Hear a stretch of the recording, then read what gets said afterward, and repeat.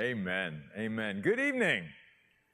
Good to see all of you this evening and to have all of you joining us from your homes tonight as well. Exodus chapter 4. Exodus chapter 4. Signs and wonders. That's what I've entitled this chapter. Signs and wonders. Let's remember the context before we jump in. I've got a few things I want to share before we get into Exodus chapter 4. This chapter comes on the heels of God revealing himself to Moses and speaking to him out of a burning bush. You would think that would be enough, right? Then God gives him his name. What do I tell him your name is, God, when I go back? I am that I am. I am the God of your ancestors, Abraham, Isaac, and Jacob. I have seen, I have heard, I am understanding, I have come down to deliver my people out of Egypt. And Moses, I'm sending you as a deliverer. I want you to go. You're my man. You're my choice for this. And then he gives Moses at the end of chapter 3, 3 assignments. He says, I want you to go to the elders, I want you to go to the people, and then eventually I want you to go to Pharaoh. And Moses, here's exactly what's going to happen. Here's how they're going to respond to you. So God even gives him all of this information, right? And yet we come to chapter 4, and Moses still hasn't bought in. He still hasn't embraced what God wants him to do for him. Maybe we've been there in our life. I know I have at times, where I'm reluctant to follow the call of God on my life for that particular season. And one of the things that we see Moses doing that maybe we can do as well that I wanted to point out is that Moses just keeps coming up with, well, what about this, God? What about this, God? Well, God, what about this? What about this? What if this? And God very patiently answers all of that, okay? Until Moses, here tonight, we're going to see just out and out just says no. That's not something God can reason with, is just out and out no. If Moses is saying, well, I've got this issue, then at least God can do something with that, right? And what we learn in this chapter, and even in the previous chapter and the chapters to come, is that our God has everything covered. All bases are covered. All contingencies have been considered. There's nothing that you and I, just like Moses, can bring up to God that God hasn't thought of already, that God hasn't planned for already, that God hasn't determined how it's going to go already. There's nothing you and I can throw up to God and say, like Moses, well, God, what about this? And God go, oh, you know what, Moses? I haven't thought of that yet. No. And there's nothing you and I are ever going to do to God in that same way. There's nothing we're going to say to God when we know that God is saying to us, this is what I want you to do. And we say, well, God, have you thought about this? Yeah. I thought about that before the foundation of the world. And I've got it all taken care of. I hope that will be an encouragement to all of us. That's one of the reasons I think that God calls himself the Alpha and the Omega, the beginning and the end. He's got the beginning and the end and everything in between all figured out and all covered. And if he is calling any of us, like he did Moses, to do something, then he's got every last detail figured out. The big details, the small details, and every detail in between. That's where we just have to trust and believe that God does. So notice as we begin chapter 4, Moses has another answer for God. You ever been around somebody that's always got an answer for something? That's Moses. No matter what God said and how God revealed and what God spoke, Moses always had a comeback. And here was his comeback now. Well, God, what if I go back and they do not believe me or pay attention to me and say, the Lord has not appeared to you? Now notice something very interesting. Moses isn't as concerned about whether Pharaoh will recognize his authority as much as Israel will recognize his authority. Because I think, again, that even goes back to his earlier failure when he was rejected, when he tried to deliver Israel in a very feeble way, running ahead of God, and he murdered that Egyptian and buried him in the sand and then had to run away from Egypt. Maybe that's still hanging there.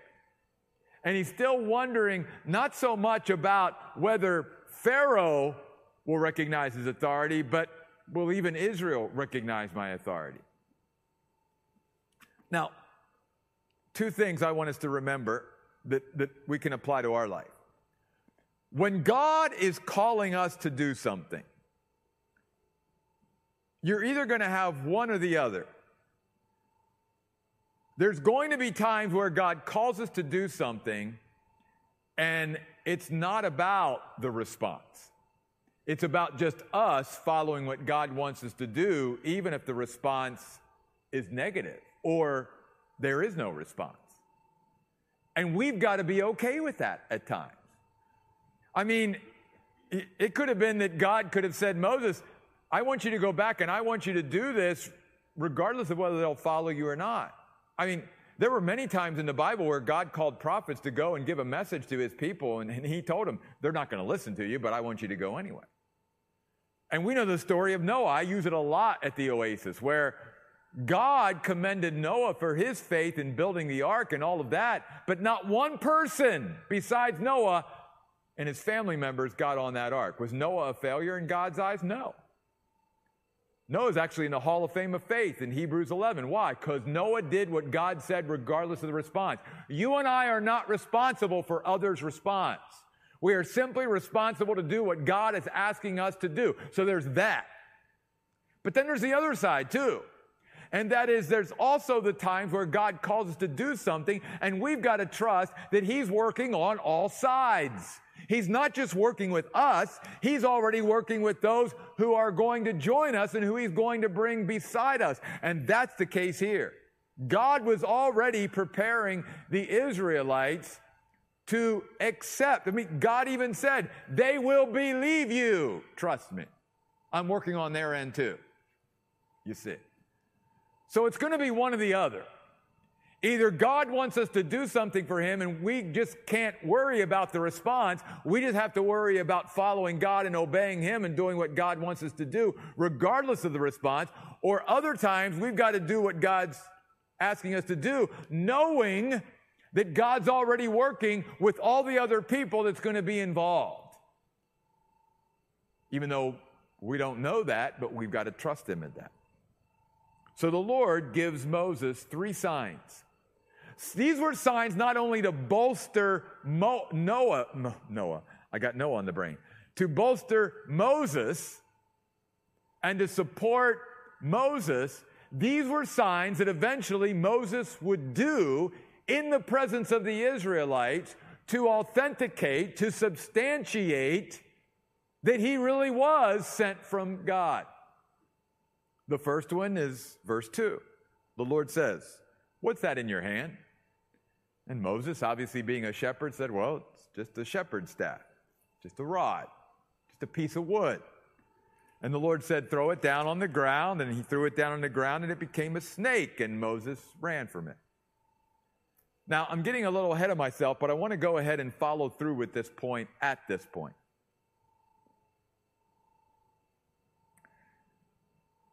God was trying to teach Moses that I can take something very ordinary, like a piece of wood, a shepherd's staff, and I can make it something extraordinary.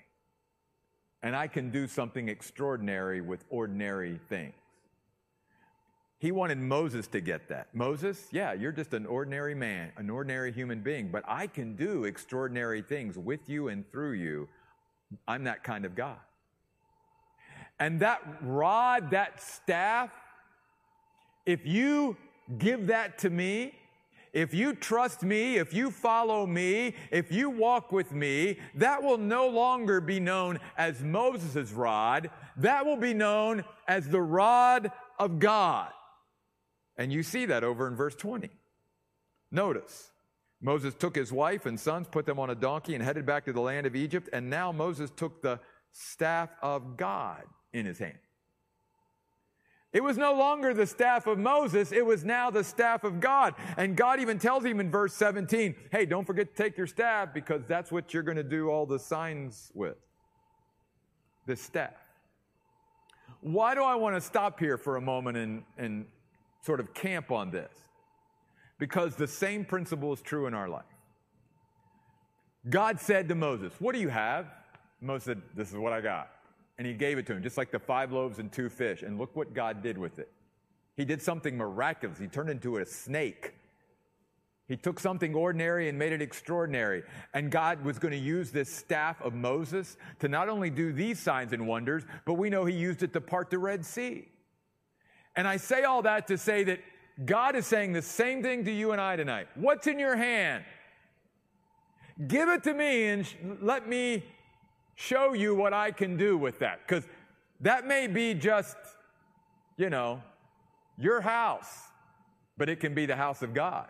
That may be your car, but if you turn it over to me, that can be the car of God.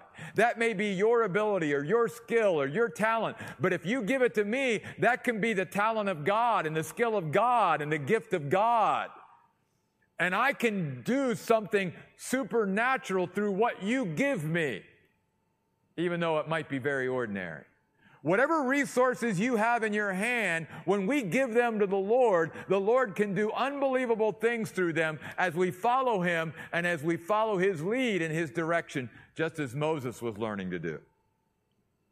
By the way, I don't think it's any accident that the rod was turned into a snake. And then if you go back to verse 4, the Lord says to Moses, now put out your hand and grab it by the tail. So he put out his hand and caught it, and it became a staff again in his hand. That had to take a little courage for Moses, right?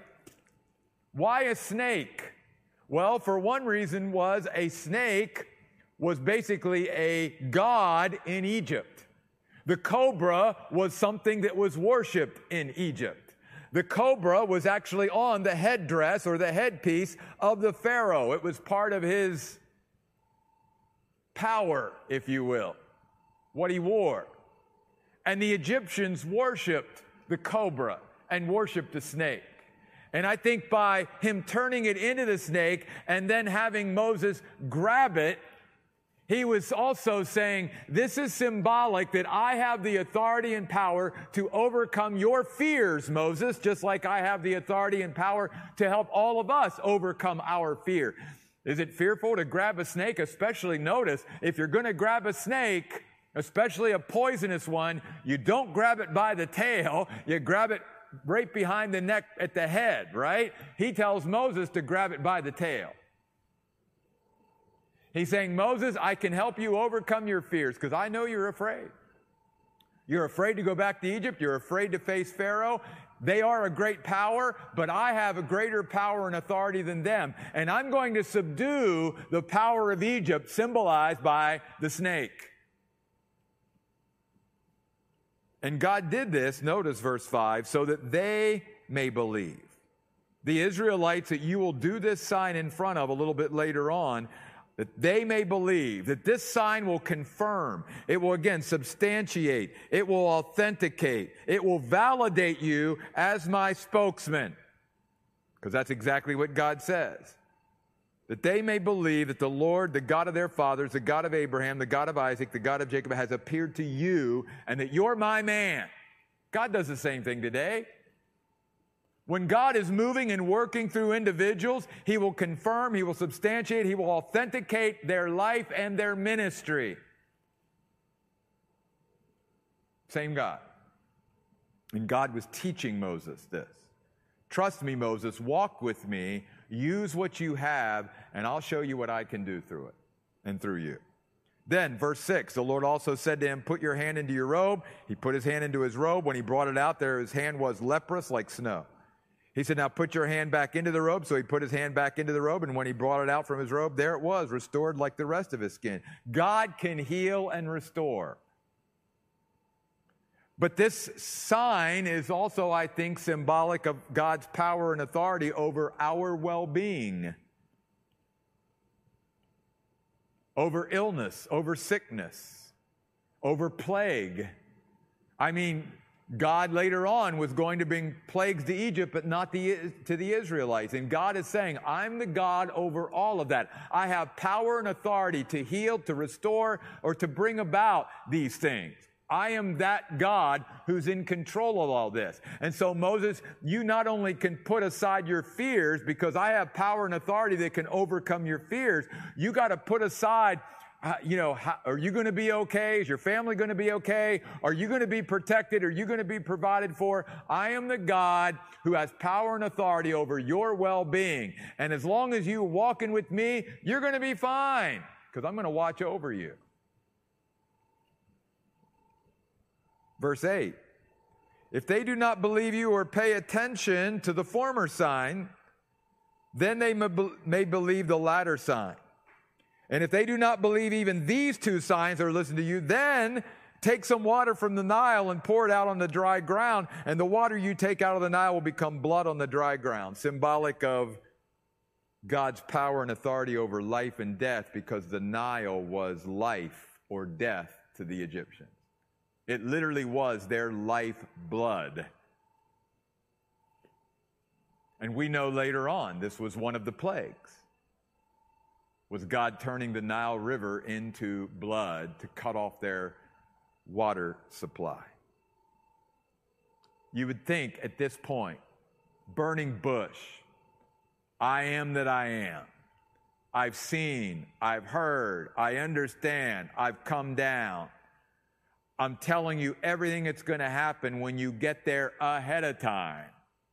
Oh, and here, I'm now going to turn this ordinary shepherd's staff into a snake and then turn it back to a staff again. And I'm going to take your hand and make it leprous, and then I'm going to restore it. Right? Oh, and then you're going to take this water and it's going to turn to blood. You'd think at this point, right,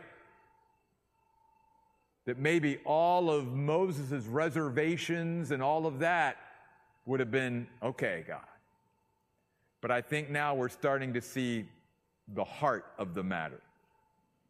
And that is, I think at this point, what we're realizing about Moses is maybe it's really not about these legitimate concerns and questions that Moses has.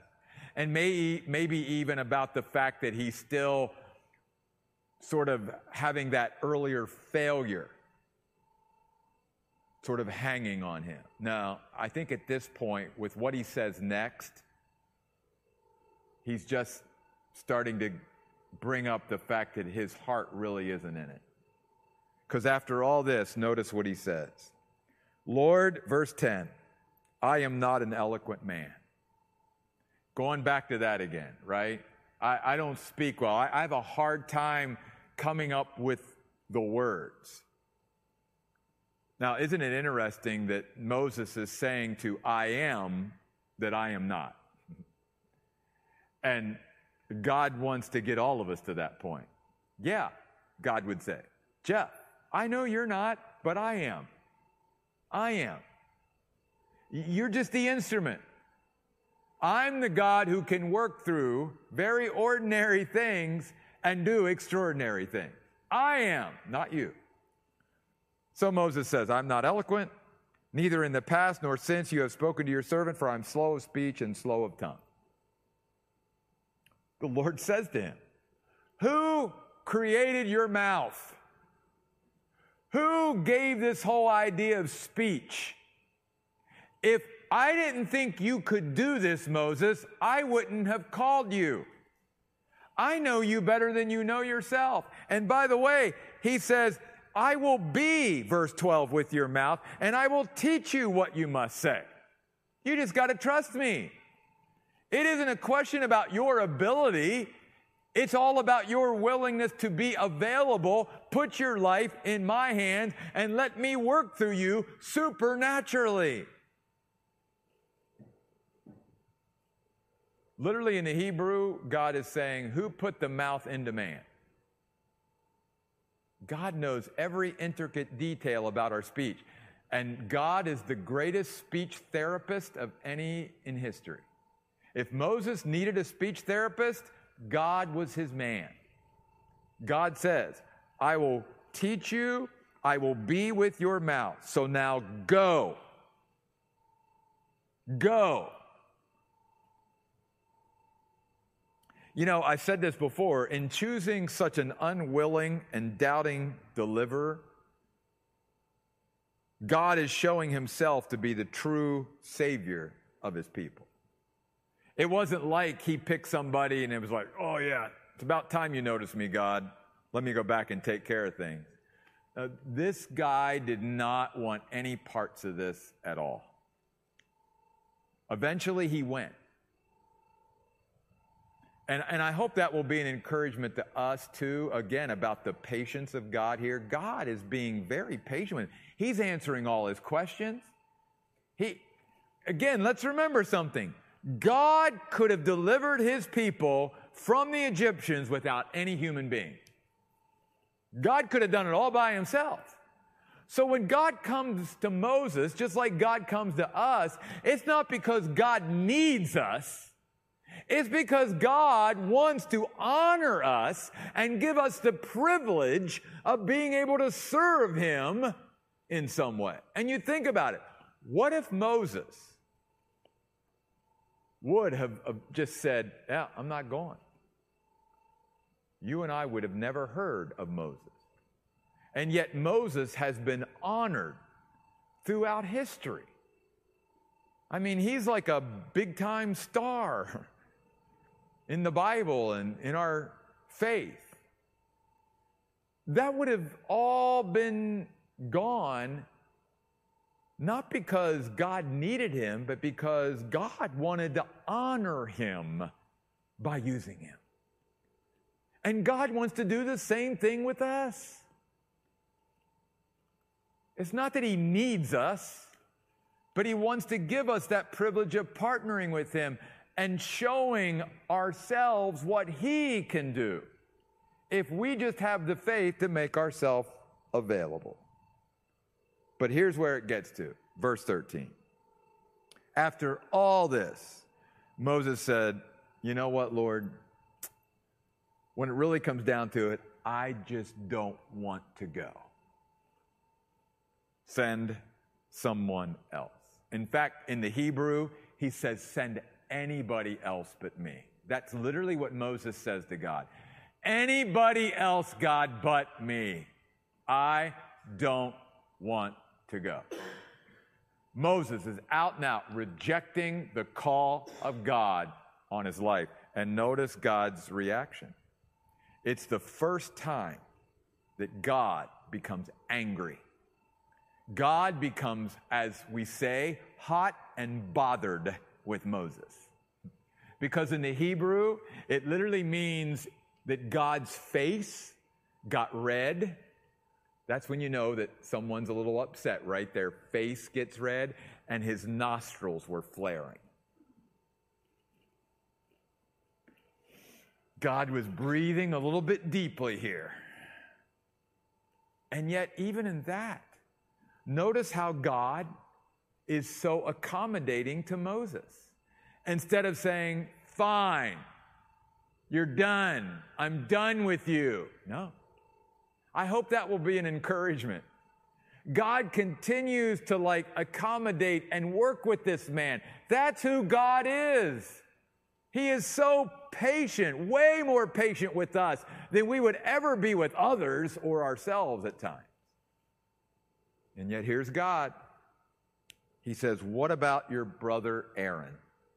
I know he can speak very well. In fact, he's coming to meet you because guess what? I'm God. I've arranged it. And when he sees you, he's going to be so joyful and glad in his heart. And you're to speak to him. And you will put the words in his mouth that I give to you. I'll be your mouth and you can relay it to him. And he'll speak for you. And I'll teach you both what you must do. So again, God is saying, I'll be with you guys. I'll do it. He will speak for you to the people, and it will be as if he were your mouth, as if you were his God, meaning you get it from me, you transfer it to him, and then he'll give it to the people. And by the way, don't forget your staff. God is saying to all of us, I'm not going to ever lead you where my power and my provision will not enable you. I've got you covered. There is nothing, Moses, that you can say, well, what about this that I haven't thought of way before you did? I've got this figured out. And I'm choosing you for a reason. I made your mouth. But if you don't want to go by yourself, because I didn't even need to use you, I'll give you Aaron. Now, here's the thing. At this point, I want to talk a little bit about this partnership, because they do become partners in this.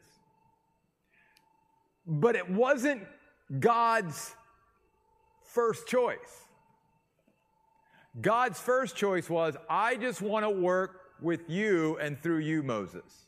But because Moses was unwilling, God accommodates and gives him Aaron, his brother, as a partner. Now, that's good in this sense. Partnerships are good, especially good ones. But let's face it, almost all partnerships complicate things, don't they? I mean, when you add anybody to the mix, there's going to be then challenges and complications because you're adding another person, right? And we know that even though Aaron was a blessing at times to Moses, we also know that there were times where Aaron was a burden to Moses. And where that partnership complicated things and made things harder. But, okay, Moses, if that's what you want, sort of like God saying, you want a king like all the other nations? There you go. There's your Saul. Live with him. Now, I say that, though, to say this. Obviously, God calls us to partnerships in our life. And partnerships can be a blessing.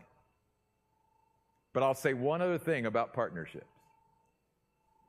Even though it is very rare that you may have a partnership in your life that is very uncomplicated and unchallenging, if you ever find a partner or partnership like that, oh, get down on your knees and thank God for it and for them. Because it is so rare and so unique to have a partnership that is so unchallenging and uncomplicated that you work so well with somebody else and you just never really have any issues. Because that's not the norm. Never. Usually you add somebody into the mix and there's going to be eventual challenges and complications in that partnership. All right, let's move on.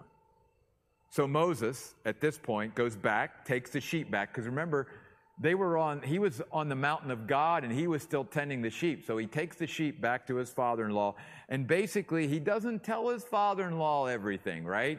He doesn't say, hey, God's called me to deliver my people. No, he just says, oh, may I go and return to my relatives in Egypt, verse 18, and see if they're still alive? Now, Jethro does say, go in peace. And again, I think even this is an example that God is working in other people's hearts and lives in this. And in a sense, there's a flow there to what's going on. When you and I have to force something, that's not of God. When God is in something, there will be a flow to it. And you are beginning to see this flow now to all of this, right? That Jethro's not giving him any hard time about going back to Egypt. Jethro says, go. You know, again, when God is in something, he's going to be working on all sides. So Moses takes his wife, takes the staff of God, and then the Lord says this to Moses, when you go back to Egypt, see that you do before Pharaoh all the wonders I put under your control. All the displays of my power as a sign in your hand. And yes, as we even sung about tonight, God gave him that authority, that power. He delegated that authority and power to Moses. And he says to Moses, don't just do some of the signs and wonders. I want you to do all the ones that I've told you about. But notice, God says, but I will harden or make rigid his heart, and he will not let the people go. Now, we could spend a whole night on this, right? I'll just say this briefly. I'm getting a little ahead, obviously, in the story, but I'm saying it here for this point. Yes, God hardens Pharaoh's heart, but only after Pharaoh had hardened his heart against God. In a sense, God was confirming Pharaoh's obstinacy in his heart. And the reason I say that is if you read the story of the Exodus, you will find that it never says that God hardens Pharaoh's heart through the first 5 plagues that he brings to Egypt. It is only after the first 5 plagues, when it keeps saying that Pharaoh hardens his heart, that finally in the 6th plague is when the Bible says, then God hardened Pharaoh's heart. He was just confirming what was already there. But he's letting Moses know this is what's going to happen. But you must say to Pharaoh, this is what the Lord is saying. Israel is my son, my firstborn. They're mine. Let my son go that he may serve or worship me. Since you have refused to let him go, I will surely kill your son, your firstborn. And we know that to be true. By the way, I want to point this out. God here is even reminding in the language, I created Israel to have a special relationship with me and to have an intimate, close relationship with me. That's why God says, Israel is my son. Close, family, right? God's desire has always been that. God doesn't create us as human beings to have a distant relationship with him or have no relationship with him. That's not why God brought us about. God brought us here so that we could have an eternal, close, intimate relationship with our God and Creator. It's always been the case. And he's pointing that out here to Moses about Israel. Then we have this strange thing that happens. It's sort of this random thing that just is recorded in the Bible out of the blue, right? Moses gets his family, they're heading to Egypt, and all of a sudden it says in verse 24, oh, by the way, the Lord was going to kill him. Now you're thinking to yourself, right? There's so many different things happening here, I realize we don't get everything that's going on here, right? Because you're probably thinking the same thing I am, like, well, God, why did you call him to go back if you were going to kill him later on? We don't get every little detail. God gives us just what we need, again, to grow in our relationship with him and to grow in our understanding of him. So what's going on here? And once again, a woman jumps in sort of to be the hero here, because what we find out is that Moses hasn't circumcised his son, which was something that God clearly expected and commanded a long time ago, right? And so she gets upset and, you're, a bridegroom of blood, and she circumcises the son, and obviously she takes then the sons back because they're in no shape to do any more traveling. That's why later on it says that then she goes back to her father Jethro, and they come back down to Egypt later on.